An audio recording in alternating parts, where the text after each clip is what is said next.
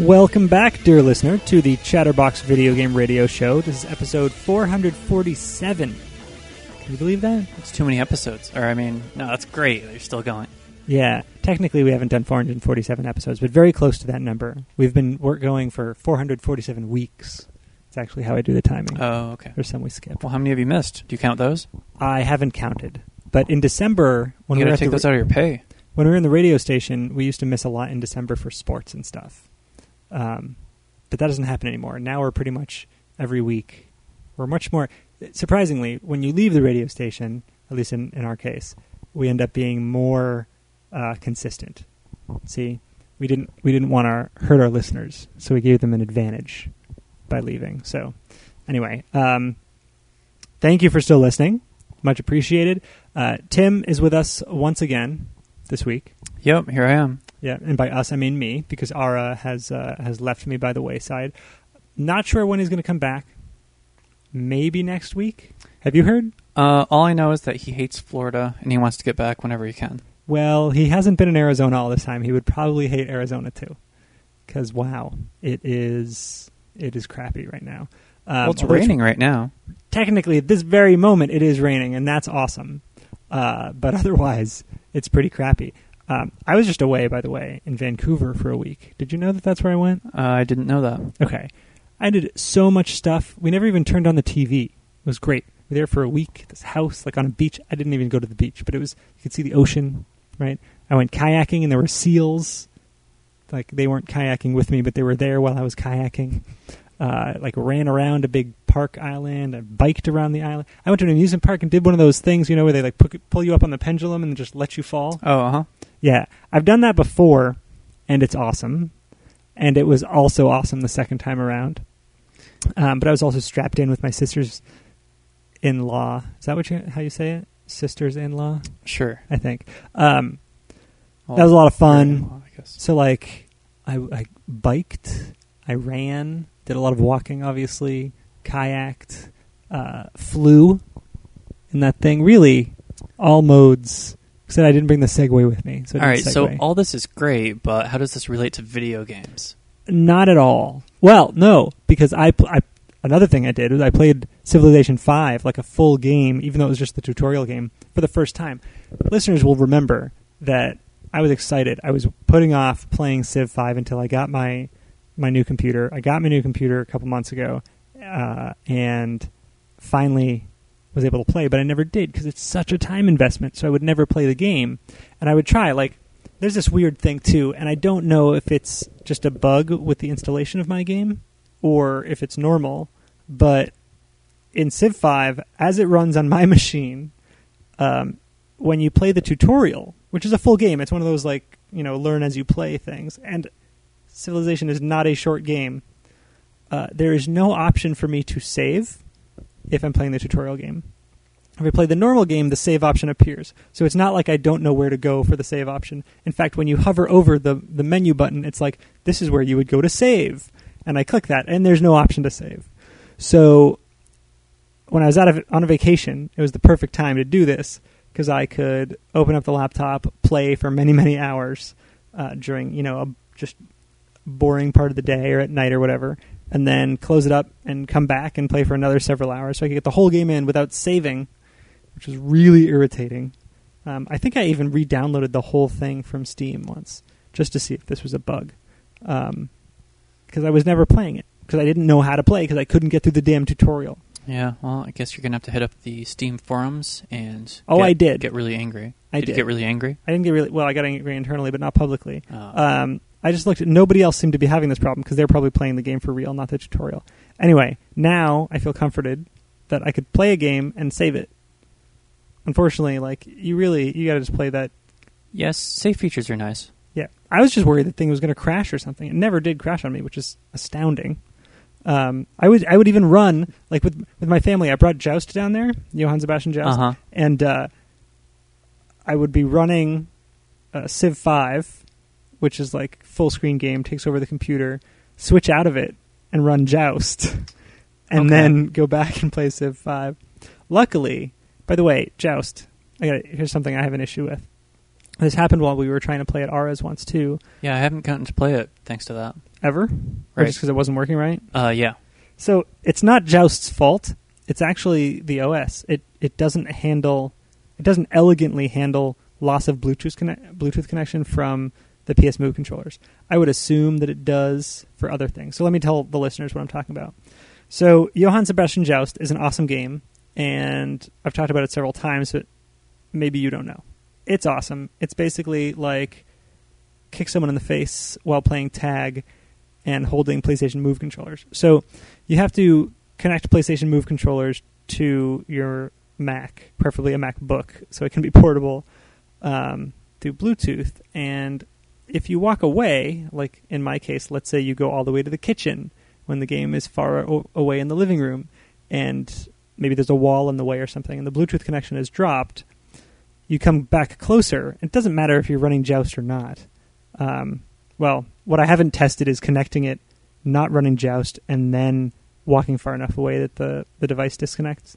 But while playing Joust, if you disconnect it, even if you close Joust, the machine does not know what to do with your disconnected Bluetooth device. You try to open up the Bluetooth preferences, it's nothing but the pinwheel.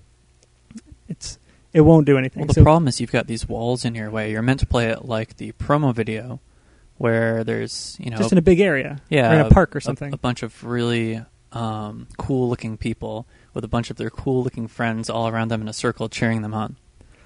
Sure. I didn't know there's a promo video, so I don't know what you're talking about. But we were in a pretty open area, but then someone went, 2 different people actually at different points, went to the kitchen, disconnected it, and OS X does not elegantly handle it. I have to do a full reboot of it. So I just got an SSD in there today, though, so once I get that up and running, it'll hopefully be faster to reboot.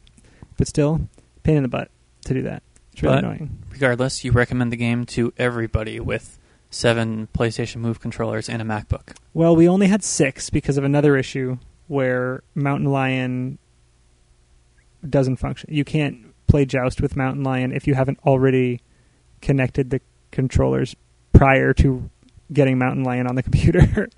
That's really weird. Yeah, the app that they have to get the controller synced with the computer, like you have to do a one-time thing where you basically inject the address of the Mac into the controller. And that only works on the older OS. Yeah, so the app that pairs the two doesn't run on anything past 10.7.4, which was Lion. It was the newest version of Lion prior to Mountain Lion. So I upgraded to Mountain Lion, and one of them was connected to my PS3, or paired with my PS3. And so I have 7 controllers. One of them's paired to the PS3. I upgrade to Mountain Lion, and I can no longer get it running on the Mac. It's just not possible. So part of this installation of the SSD, I'm going to have my hard drive in the disk drive bay running 10.7.3 Lion, so I can connect it and make it work, and then one running Mountain Lion. The SSD will run Mountain Lion. Well, it's a good thing it just works. Do they still use that? There have been enough Apple it issues just works where you wouldn't think they would use that slogan anymore. Yeah, maybe not. I don't know. But the fact that I have to run a second hard drive or, just a second, a boot camp, whatever, install of the second OS just to run this game is interesting. Actually, the developer's so there's a bunch of ways to get it working in Lion, but the best one is just don't run it. Run the older versions. Because Lion also has a giant headache involved. Anyway, our listeners most likely can't get their hands on this game, so it's irrelevant. The game is very hard to come by. Basically, you have to be a friend of the guy or know someone who has it, who will give it to you. So I pray that one day it's really available. So, what were we talking about? I think we were talking about video games. I played Civ 5, yeah. And then I played Joust. So I've been playing a little bit in between game development. I picked up this new Wii game called The Last Story. Which I have not heard of. It's the story of a legendary game designer who finally found a thesaurus. It's made by the father of Final Fantasy. Okay. The Final Fantasy becomes The Last Story. I hadn't even connected that those are really the same title. Oh, yeah. So I guess he got fed up with Squeenix or whatever it's called. Left, started Mistwalker, right? And made a bunch of games like Blue Dragon, and none of them really gained any traction. Are we specifically talking about Sakaguchi? Yeah. Okay. It just surprises me that... Blue Dragon was really popular in Japan, though. Oh, that's true, actually. That's I remember looking at a sales chart on Xboxes sold, and it showed a chart in Japan, and it was just deadline, and then it showed the day that Blue Dragon came out, and it just had this crazy spike. Yeah, people were excited about that game. I don't know why. It didn't look good to me, although I might be thinking of a different game. I don't know. Anyway, the last story from what little I've played it seems like a pretty good evolution of JRPGs, which I understand you hate. Yeah, I mean, I say hate. I just mean I'm completely disinterested. The reason this game is interesting is because it actually requires some strategy, and it actually has an interesting fighting system that they put so much attention to detail on that you can actually play online into like one-off battles, or actually I'm not even sure how it works. It's either battles against other people or it's like a co-op thing. Yeah, online versus First co-op. you have to find someone who still uses their Wii and someone who bothers to connect their Wii to the internet. Well, that's the problem. This game came out in Japan first, and it sold pretty bad. The figure I read is that it moved 30,000 copies in the first week, which isn't good. That's not what you would expect from the guy that made Final Fantasy. Well, that's really surprising. If it was on the Xbox, sure, right? Because nobody cares about Xbox in Japan. Right. But on the Wii? Right. I mean, any game will sell 30,000 copies. I don't know. In It Japan. seems to only be first-party titles and shovelware. This is really sadly the only two types of games that sell. That's interesting. I wonder what would have happened if he made it a value title. If he made it $30. Yeah, I mean, the game definitely has a lot of quality. Just looking at it, it's a little hard to tell that it's on the Wii. That's absolutely true. I was surprised when I saw it said Wii, because it's got a funky package. We'll be right back.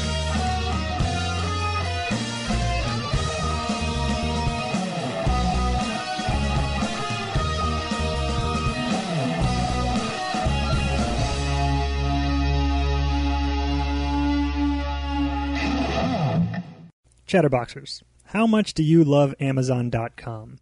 Since you're like me, the answer is a lot. And since you love Chatterbox almost as much, here's what I want you to do.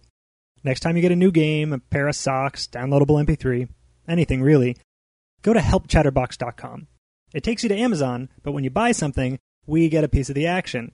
That's good for us, and Amazon feels good because you didn't buy it from GameStop. Helpchatterbox.com.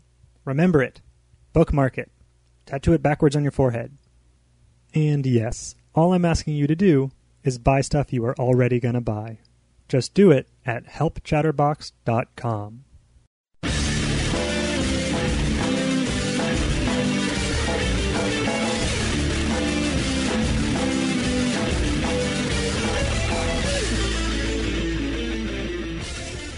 All right, we got cut short there a little bit. You were talking about the last story. Right.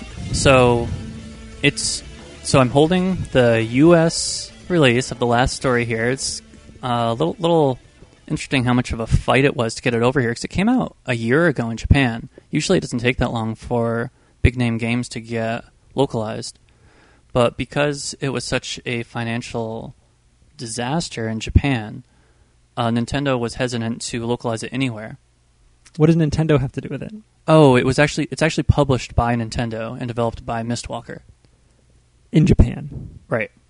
But it's not published by Nintendo here. Nintendo still had something to do with it. Like, I guess they paid Xseed to localize it. I think that's how it works. But I thought it said that Xseed is the publisher. I'm looking at it now. I see just Xseed. Xseed is a very, very small company, and they don't really have a lot of money to their name. From what I understand, it's only a dozen or so people. It's very... So here, you look at the back, and it's like Xseed, JKS Inc., and then it says copyright 2011-2012 Nintendo/Mistwalker. Published by Xseed Games. It says right there. So yeah, published by them. Yeah, it's strange because from what I understand, like all they really did is localize it. They did all the translation and I don't know, like I guess they do the box art and whatnot. But anyway, what I think is really interesting to look at this is right on the front of the box here. It says the last story, and I won't pronounce this right, but a Hironobu Sakaguchi game music by Nobuo Uematsu. A lot of people know who Uematsu is, the music guy from Final Fantasy games. The Sakaguchi name isn't as familiar, so it's a little surprising to see that right on the front cover for the U.S. release. Maybe because I'm a game nerd, but I've heard Sakaguchi's name plenty of times in relation to Final Fantasy. Okay, well, I for one am happy to see it there, and it would be nice if games were, if interest of games was more based off of who made it instead of what IP it is. You mean so the fact that this is a new IP and by someone that you hopefully would recognize? Yeah, I mean, I guess it didn't do as well as Final Fantasy. The idea behind this game, I don't know if you know the story behind Final Fantasy, but Squaresoft made a lot of weird experimental games before Final Fantasy. They made like 3D World Runner and like King's Knight for the Famicom. Nope, didn't know that, but that's okay. So this Sakaguchi guy named the game Final Fantasy because they were on the verge of going bankrupt, and he set out and he said, if this game, I'm going to put all my effort forth into making an epic Nintendo game, and if this doesn't sell well, I'm just going to close down and not work on games anymore. It's kind of like the nail in the coffin. So it's kind of funny that, proof to him that nobody actually likes games. Right. Yeah, I guess, or just, I don't know. I can see somebody getting beat down like that when you release a lot of games and don't make any money. So, it is kind of funny, of course, to think that there are, 14 Final Fantasies now? I think there's even more than that. Well, yeah, like 100 spinoffs. Yeah. So this game was... Do you remember a time when there was no such thing as a Final Fantasy spinoff? And then suddenly they did 3 of them for Final Fantasy VII? Out of the blue? The first Final Fantasy spinoff were localization things, where the first Seiken Densetsu was brought over here as Final Fantasy Adventure for the Game Boy, but that was... Seiken Densetsu was actually the first Secret of Mana. Our Secret of Mana here was the sequel to that. Okay. So there's some random trivia. Okay, so last story. The idea behind this game was similar to Final Fantasy, where Sakaguchi hasn't been having a lot of luck lately, so he's like, all right, I'm just going to put all of my best effort forward and just make something epic and just fix everything that I see that has become wrong with RPGs. By the way, all I know about epicness in this game is the size of the cans on the chick on the cover. Oh, yeah, that's true. Okay. Although, I don't know, that's a guy, isn't it? No. No. With and I know I think she's wearing something, but it's clear that they have endowed her. So that's epic. Well, so anyway, what's sad to me is he released this game. It got reviewed very, very positively. And it just didn't sell well for whatever reason. Then now he's... before this even came out in the US, he just kind of gave up, and now he's making really simple games for iPhone. He released a game called Party Wave, which is just it basically looks like a Flash game. And it's a game where you flick these surfers around so they avoid jellyfish. All right, if that's what he's into, it makes more sense to make a bunch of different small games so you don't spend a lifetime working on a giant game that then gets received poorly. Yeah, I mean, that used to... I don't know if this is a sign of the times where you can't spend, whatever, $50 million making a game and expect that kind of return anymore. Or, because what does a game like this have that the big U.S. AAA titles, that those do? How are those successes when this one's not? And I guess it's been a little while since we've seen a brand new one. Or no, Sleeping Dogs just came out, right? Did it come out yet? Yeah, and I heard it was a huge success. In fact, in Europe... Well, it's gotten a lot of press. It came out the same week as New Super Mario Bros. 2, and Sleeping Dogs actually outsold New Super Mario Bros. 2. Are you kidding me? I think it's the first time that And New Super Mario Bros. 2 came out with new hardware supporting it. Right. Well, I mean, it worked on the old hardware, but yeah. No, but you know what I mean. New hardware comes out, people are going to want, well, what's the new game I should get with it? Right. Wow. All right. I mean, as much as I love Nintendo and Mario games and everything, and I mean, as a side note, I didn't buy the new Mario game. It's the first one I'm not really that excited about, but I am a little bit happy to see that a new property like that can sell that well. Sometimes you just become cynical that, oh, well, yeah, it's, of course, Ubisoft is making another Assassin's Creed, but I guess it wasn't that long ago when the first Assassin's Creed really took off. Yeah, well, I'm awfully cynical about pretty much everything Ubisoft is doing these days, but whatever. They just, I've talked to a few people about this since E3, starting at E3, when we went to Ubisoft's press conference, and I must have talked about this on the radio already. We went to their press conference, and with the exception of Rayman Origins, the sequel coming out for Wii U, and I guess they have that dance game, Just Dance. And then, okay, so there's a lot of exceptions. So Just Dance, and then what else do they do? Zombie U. All right, but the games that they spent most of the time promoting there, and this is just one press conference, but like they're talking about Assassin's Creed, they're talking about Splinter Cell, they're talking about this Sleeping Dogs game, and I'm pretty sure there was something else in there. They were all the same game. Like, it was a dude walking around trying to be stealthy. It was all human characters in human-like environments doing stealthy things using some sort of gadgetry or tool to be successful at sneaking around somewhere. Yeah, I see what you're saying. They were all the same game. And I just thought, like, I can't handle this. Like, the pictures in my head that, are stored to represent each one of these games are just all the same.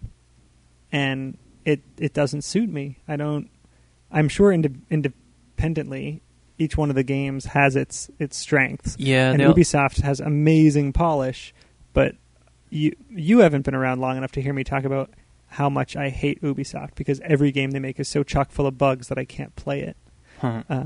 And I suspect they have fixed that, and maybe it doesn't happen as much these days. Well, I mean, as it used to for me. Their games aren't nearly as buggy as, say, Skyrim, which is Game of the Year 2011. Yeah, well, guess who didn't play Skyrim? So I don't know. You might have shared this on the air before, but I'm curious. What's a good Ubisoft polished game but horrible bug anecdote? Oh, I've talked about this several times, but it may also be due to the way I was playing it. But Splinter Cell 2... I had connected 2 Xboxes in my house so that I could play full screen with a friend and playing the cooperative mission. So it was the first time I played a Splinter Cell game cooperative, really the first time I played a cooperative game in a very long time at that point.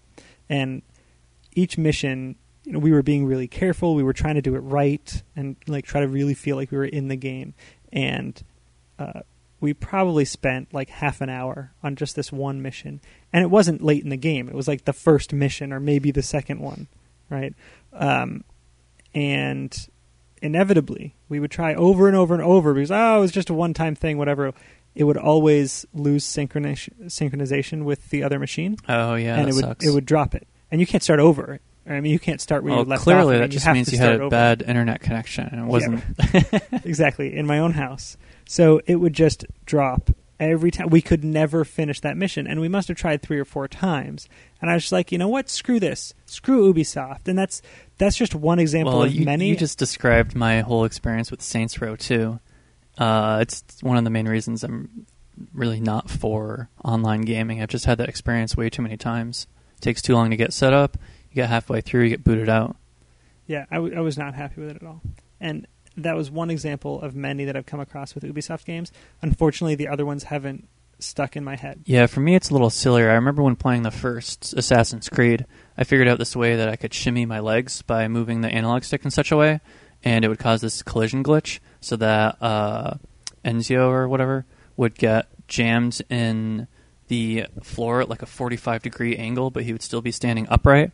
So I like doing that during cutscenes and stuff. So he would just be like standing at this really awkward angle during a really, emotional scene or whatever.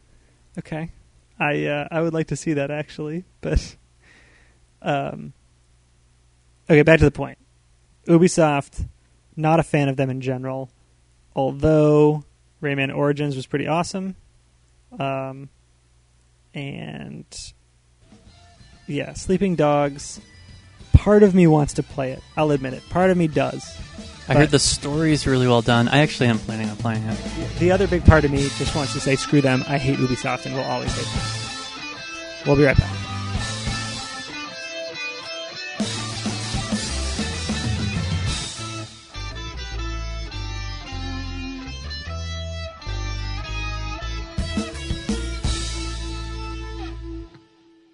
Hello, it's me, Mario. You're listening to Chatterbox Video Game Radio. It's number 1. Woohoo!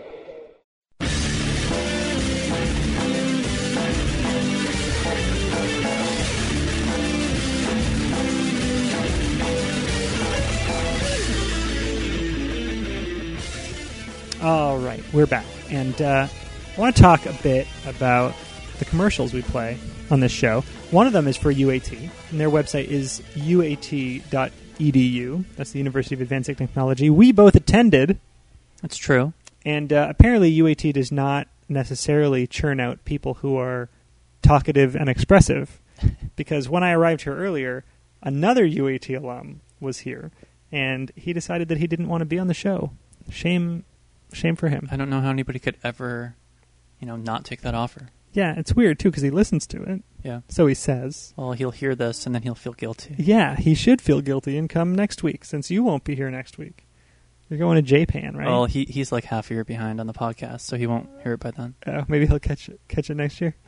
All right, that's fine. So anyway, you should go to uat.edu if you have any interest in schooling for the gaming arts. Do that. So I have kind of a funny story that I don't think I shared about how I ended up going to UAT. I would like to hear that. So, I mean, this was like... Was it because you heard about it on this show? It wasn't. Okay. But at the time, 10 years ago, it's a little hard to imagine that there weren't a lot of colleges in the country that had any kind of game programming or game design degree. I remember looking for that when I was in high school or junior high or something. So what I ended up doing is I brought up a list of a few of the notable ones. I think the top 3 that came up on my list that I couldn't decide on was Full Sail, which at the time I don't think even offered full degree. It was just certificate. And DigiPen and UAT. Yep. And a friend of mine had this great idea, and she actually went ahead and did this. She emailed... because it's not hard to get through to students. I think she went through the web club of each site and just asked students, hey, so straight up, what's your least favorite things about the school that you're attending? I mean, it's a great question because people love to criticize. Yeah. And everybody was very, very honest and criticized. And I don't know if this is still true. Like, I recommend doing this today. But 10 years ago, UAT... was the school that sucked the least. Okay. That's cool. So, I mostly enjoyed my time at UAT. I didn't quite get everything out of it that I hoped to, but while going, I was confident that it was the college that sucked the least. Yeah, that is a stellar review, sir, on a show sponsored by UAT. In a world of pessimists, like us gamers, to say it sucked the least, I guess, is a good value. I think we've talked many times, we won't get into it now because Ara and I have had this conversation on the air several times before, just the value of school versus self-learning, and really school is self-learning anyway. Right. I don't know. I'm happy to see people go forward and actually go to school if they want to do it, but they really need to take advantage of it and not just hope that other people are going to pull them along. They have to push through, not get pulled. And I let myself just get pulled because, I don't know, like I intentionally went there for a short period of time so I wouldn't have to spend a lot of money. And then after a while, I just got focused on finishing. And there was that whole segue thing in the middle that kind of made it weird for me, the trip. But anyway, I want to talk about something else. Okay. Another commercial we air on this show is the Help Chatterbox thing. And I'm not going to waste a lot of time on it, but people have totally been doing it, totally been buying weird crap. You get to see everything they buy? Yeah, I can't tell. That makes it so much better. I can't tell who bought what. or where it's going or anything like that. I can just see what items were sold, right? So there's your new pitch. Mess with Elon. Go to helpchatterbox.com today. I guess it's a new pitch. Because I see weird stuff. Some of it gaming related, some of it not. Like a lot of women's underwear is being purchased. And that's great, right? I'm glad that the men or women listening to the show are buying women's underwear. But I just want to thank everybody for listening to that and like going through with it. It is awesome to see the tiniest little stream of revenue coming into this show that has been on the air and available to people for free from the very beginning for like 8 years. So a heartfelt thank you to all of you for putting up with my really lame commercial and actually following through with it. And tell your friends. Helpchatterbox.com. It really does help. That's awesome. So thanks for that. I don't think I've ever actually done that. So thank you guys. Okay, so we have a bunch of other things to talk about. Not a whole lot of the show left. We managed to eat up a lot of it so far. I had mentioned to you several things before we started. I'm not sure exactly where to start. One of them is this article I read last week, which fit in with things that you and I have talked about in some recent episodes, where I guess the headline is industry vet Don, I can't figure out how to pronounce this last name. It looks like Dayglow or Daglaw or DeGlow. I'll say DeGlow. Industry vet Don DeGlow on how failure is a tough sell for American gamers. And I'm going to read some of this article from Joystick. So always thanks to Joystick for not totally sucking. Being the least sucky blog out there. Says, while traditional education systems teach students to try to succeed and learn from their failures, this guy said, right? The American education system has evolved to the point that failure has largely been removed from the equation entirely. The idea of failure has been dramatically reduced, he said, noting that American students don't fail. Rather, they're challenged, a concept that DeGlow believes European developers should keep in mind when trying to design games that will succeed in the American market. The concept of failure as an inducement to try again and succeed is difficult for many Americans to accept. Many will blame their failure on the game itself instead of recognizing their mistake and trying again. The key to breaking through to an American audience, he said, is encouragement, individuality, and grabbing the player's interest as quickly as possible. So in the past, we've talked about how there's been this evolution of games where difficulty is dropping by the wayside. And the fail state is almost removed completely. Yeah, I mean, and in some cases totally is. Like flow. I mean, I would almost, thinking about it now, I can see the way that a lot of modern games are evolving exactly the way that this guy describes, especially in American companies, where you'll have a game and you'll play through the campaign or whatever, and I guess the best structure is a game where there's see, and I'm not saying that this is like my preference for what good game design is, but what's good game design in the context of this article is you'll play through the campaign. If you die, you maybe go back a few steps, and mostly the whole game is like one big safety net, almost like a tutorial. But then the game has some kind of post-game thing or some kind of online multiplayer, and that's where you can really test your skills. But even there, you're seeing a lot less of, oh yeah, you lose, and we're transitioning into the system where you get experience points or whatever for no matter how good or bad you did, and you're just encouraged to keep playing, whether or not you're even getting better, with the assumption that you will eventually get better, I think. Yeah, I think what was surprising to me reading this, and perhaps it shouldn't be, is that he's separating specifically Americans out as the people who are like this. Now, that is really interesting. We've always talked about how Japanese gamers are different than Americans. Japanese like difficulty. Right, because this is a European guy saying this, right? I believe so, but I actually don't remember. I should check. Hang on a second. Since he's talking to Europeans, I would think so. Oh, okay. We'll talk in Europeans. That answers the question enough. Let's pretend he's European. I don't really care what he is, to be honest. Doesn't matter.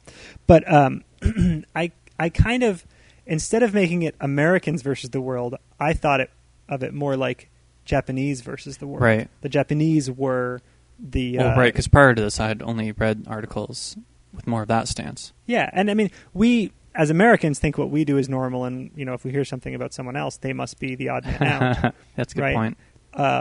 But in reality, it's probably us. We're the odd men out who, what are we at? Generation Y or Generation Next or whatever they want to call it now? Yeah, Americans aren't normal. Burger King is now selling bacon sundaes. Oh, my God. I did see that. I'm not going to eat one. Anyway, we're the odd men out because we're the ones who have been basically pussy whipped and not willing to deal with any difficulty. And he goes on to say, I don't think I read this part yet. Like, it seems like a little bit of a problem to me that everything is responding to this by kind of if you see that as a problem, you could see that as everybody catering to that to make the problem even worse, rather than putting steps in place to rectify it.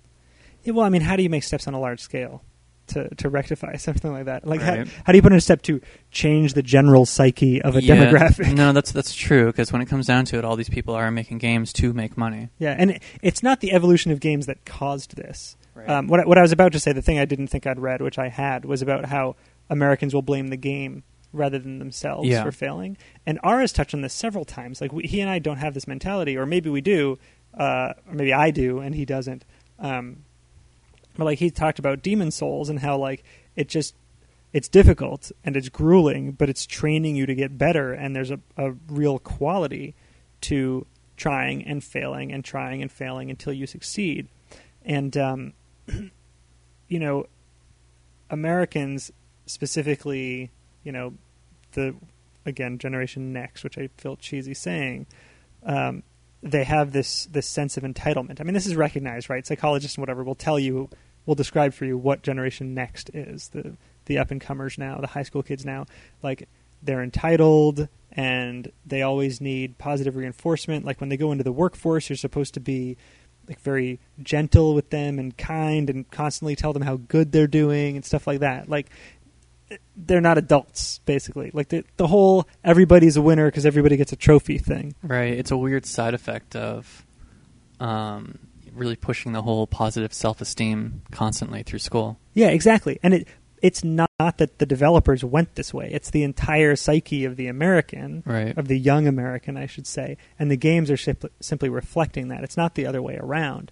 And it seems that I'm realizing that more and more, especially from this article, that it's not the whole world. It's just us. We're the losers, right? Who can't handle something that's a little tough. And that's what I liked about that article, because I like realizing that I'm a loser. We'll be right back.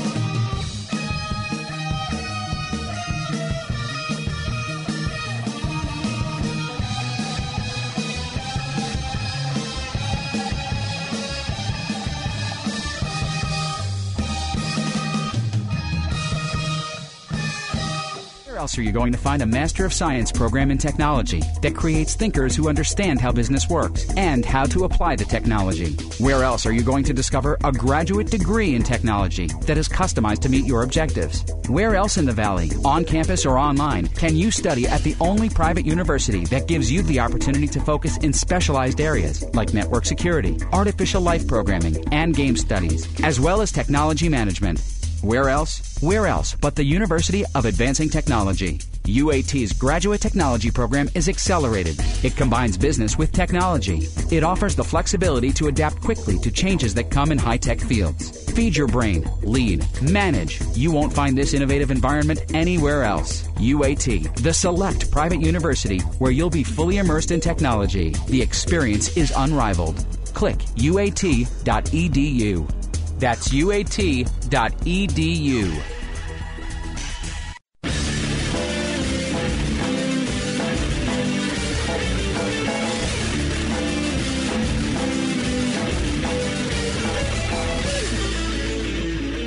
All right, welcome back. After the break, I'm going to remind everyone again, by the way, go to uat.edu, website for the University of Advancing Technology. Go to helpchatterbox.com when you want to buy stuff.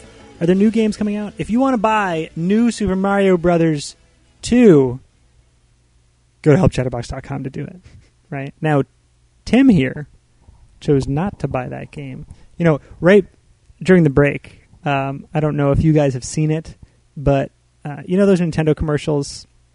You've seen them, right? Where they're celebrities just playing Nintendo games. It's just video of like Beyonce playing Rhythm Fever or whatever. And you're just supposed to say, "Oh, they're having so much fun. I want to have that much fun," and that's the whole point of the commercial. Exactly. Yeah. Or that anybody can do this, or it's cool to be playing these games. It's not uncool to play the 3DS or something. Right. Anyway, so Penelope Cruz did one, and it's this really long, I'm sure internet-only version. I'm sure the one on TV would be shorter. But it's really long where she's just playing New Super Mario Brothers 2 with, I guess, her sister, some other Cruz. And then because she loses, she, lost this bet that they apparently had made where she has to dress up like Mario, and then like she goes and, I don't know, asks some grocery boy or something for a mushroom in an Italian accent.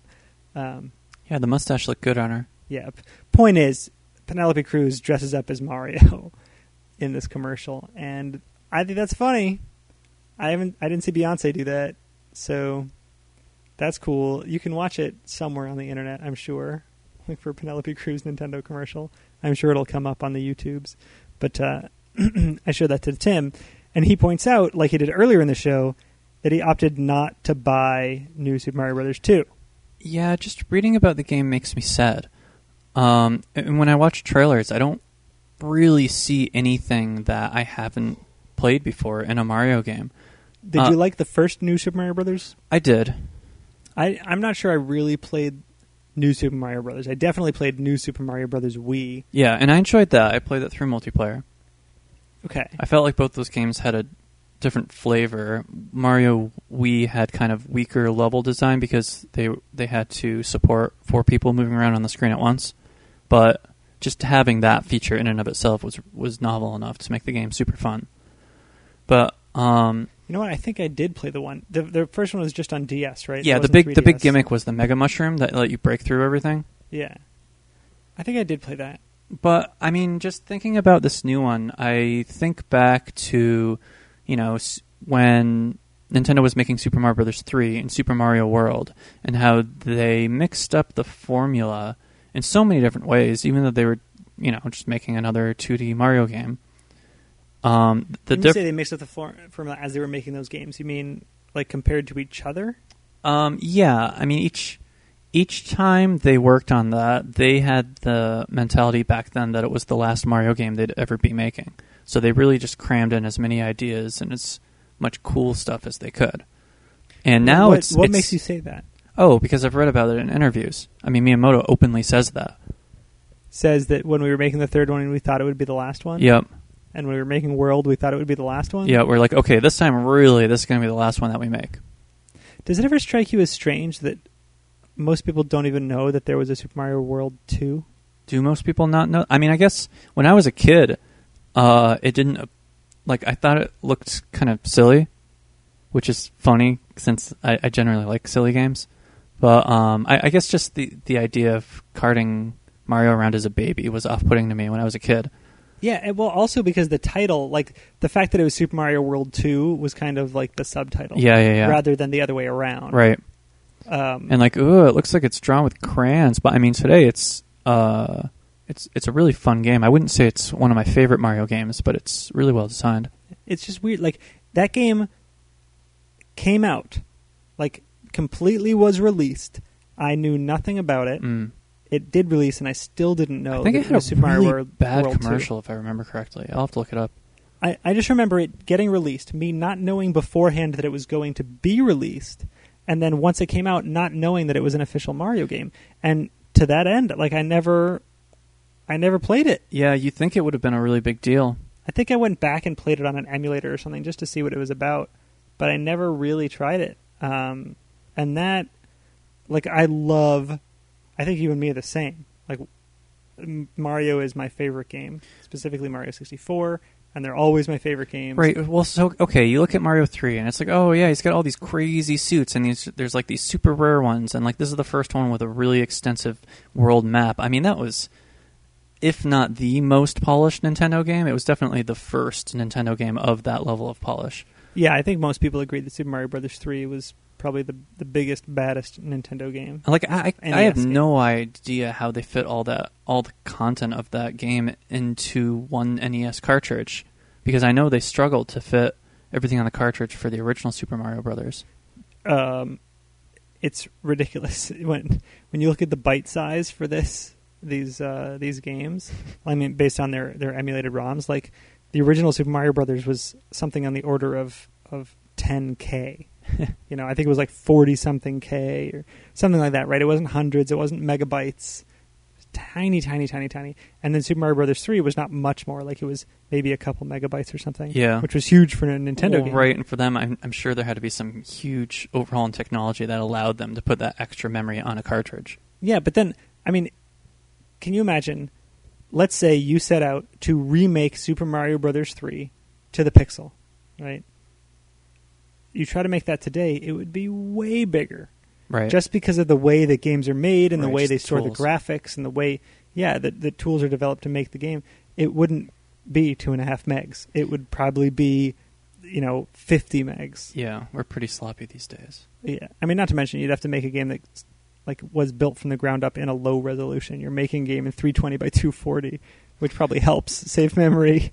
But okay, so going back to why Mario 3 and Mario World are awesome. yeah, So- I got us pulled off. So just little things. Like Mario 3, you get to the end of the level and it's got that weird card system. And then it's like the other player passes over and you can like mash the button and like get into that little Mario Brothers tournament with them and like beat the cards out of them, and like if you beat them then you can steal their turn. Just little things like that. Then in like Mario World, they introduced all the levels with multiple paths, different exits. You could find secret. I mean, that's the only game I know of that had a secret world within its secret world. The one with all the levels like Groovy and Bogus. I'm not sure I remember it. So you go to the Star World, and that gives you all the warp stars to all the different worlds. And then you find the super secret exit and the very last Star World exit, and that brings you to the secret area that's inside of Star World, and that's like the really high challenge, really difficult levels. Wow. Anyway, I'm sure that I did that because and- I did everything. and again, like the little things, like not just talking about all the features. Now that was the first game with Yoshi and everything. Where now it's supposed to be a big deal if it's like a throwback, like oh yeah, Yoshi's in it again for a level. But it's like everything they do now is for the sake of nostalgia and not for the sake of innovation. When it comes to 2D Mario games, I actually really like Mario Galaxy. So like in New Super Mario Brothers 2, you've got Raccoon Mario again, and that's cool. I've got a Raccoon Luigi costume in my closet. Everybody does. But then they've got the flagpole at the end of the level, and it's like, yeah, you can just like fly to the top of the screen and drop and catch the top of the flagpole. Like in Mario 3, they saw that as a problem. They're like, we'll put the card system in. In Mario World, they're like, oh yeah, you can fly. We see that as a problem. We'll put in the little moving bar up and down over the goal, so you have to kind of pay attention to what you're doing to get the maximum points. And in this game, they're just like, oh, whatever, it's nostalgia. People will love it. Yeah, I mean, I absolutely see what you're saying, that they're not really generating new content at this point. So that's just a small example, but I see it bleeds over to the entire design of the game. And like maybe, I'm sure the game's a blast to play. I'm sure it's got good level design and everything, but those are the little things that add up and just make me not nearly as excited about it as I should be. Playing New Super Mario Brothers Wii, it obviously seemed a lot like old stuff, right? That's what it was designed to do. But they did add new things as well. I was very happy with it, and at no point did I get really bored of the game. But I see what you're saying, how they're not really building something new, and they're just going after the nostalgia rather than spending time developing something that might Yeah, be I mean, interesting. today I feel like I could go back and play new Mario Wii and have a blast. I feel like I could play new Super Mario Brothers for DS, and it's been so long that I wouldn't even remember the levels or the gimmicks in that game. And like I feel like I would get as much out of those games as picking up the newest Mario game, which is just weird. Yeah. Okay. All right. So, New Super Mario Brothers 2, not really a win for you? Well, I'll probably buy it if. I'll probably get it anyway. Well, yeah. When a second player wants to play through the whole game, 'cause that one does have 2-player co-op. How is connecting on the 3DS? Has it gotten better playing games with friends? What, you just mean like the local connection? Have you experienced Not even local. problems? No, just I'm talking about not local. Oh. Because it used to be. I mean, the Wii is a pain in the butt. Oh yeah. And I know yeah. the DS was a pain Well, in Mario the butt. Kart 7 is really good online. I mean, it takes way too long to set up the next track. I wish it could just go when you finish a race to the next track. But it's solid. I've only lost connection a couple times out of lots of games. They're making improvements. I guess It's more the idea of finding a friend to actually play with. Right. Oh, well, yeah. So now it'll auto-connect you with other people playing the game, and you can play with friends if you want, and there's the whole friend code nonsense. Good. Well, not good with the friend codes, but the idea that you can connect to somebody automatically is nice. All right, so I want to say we have a minute left, but really the music's going to kick in any second now. So that's pretty much done. I want to remind everyone how happy I am with their performance with Help Chatterbox. That's awesome. Tim, not going to be here next week. I'm not sure how we're going to do next week. We're going to Japan. Yeah, Ara might not be here yet. What are you going to do in Japan? What's the goal? Well, it's my friend's wedding. And a bunch of us who are friends with him always wanted an excuse to visit him, so we're all just visiting him the same time for his wedding. And he lives there. Yep. Well, take pictures. You know, Will do. go to Akihabara, buy me stuff. Yeah, I won't get to go to Akihabara, but... Yeah. What? Seriously? Yeah, I won't get to go. Why bother going? One of the problems is that the people I'm going with mostly aren't nerds. Oh, Jesus. But, Japanese culture stuff will be cool. It'll still be a good trip. All right, I'm sure you'll still come back with cool artifacts. I should show you what I got in Vancouver. Actually, no, I got it in Seattle. I brought back a bunch of Asian stuff from Seattle. Anyway, all right. I'm going. Thanks, everyone. ChatterboxGameShow.com is the website. Email us. All right, goodbye. You've been listening to Chatterbox Video Game Radio. Tune in next week for more tips and info and the latest and greatest in video gaming. And remember, all your base are belong to us.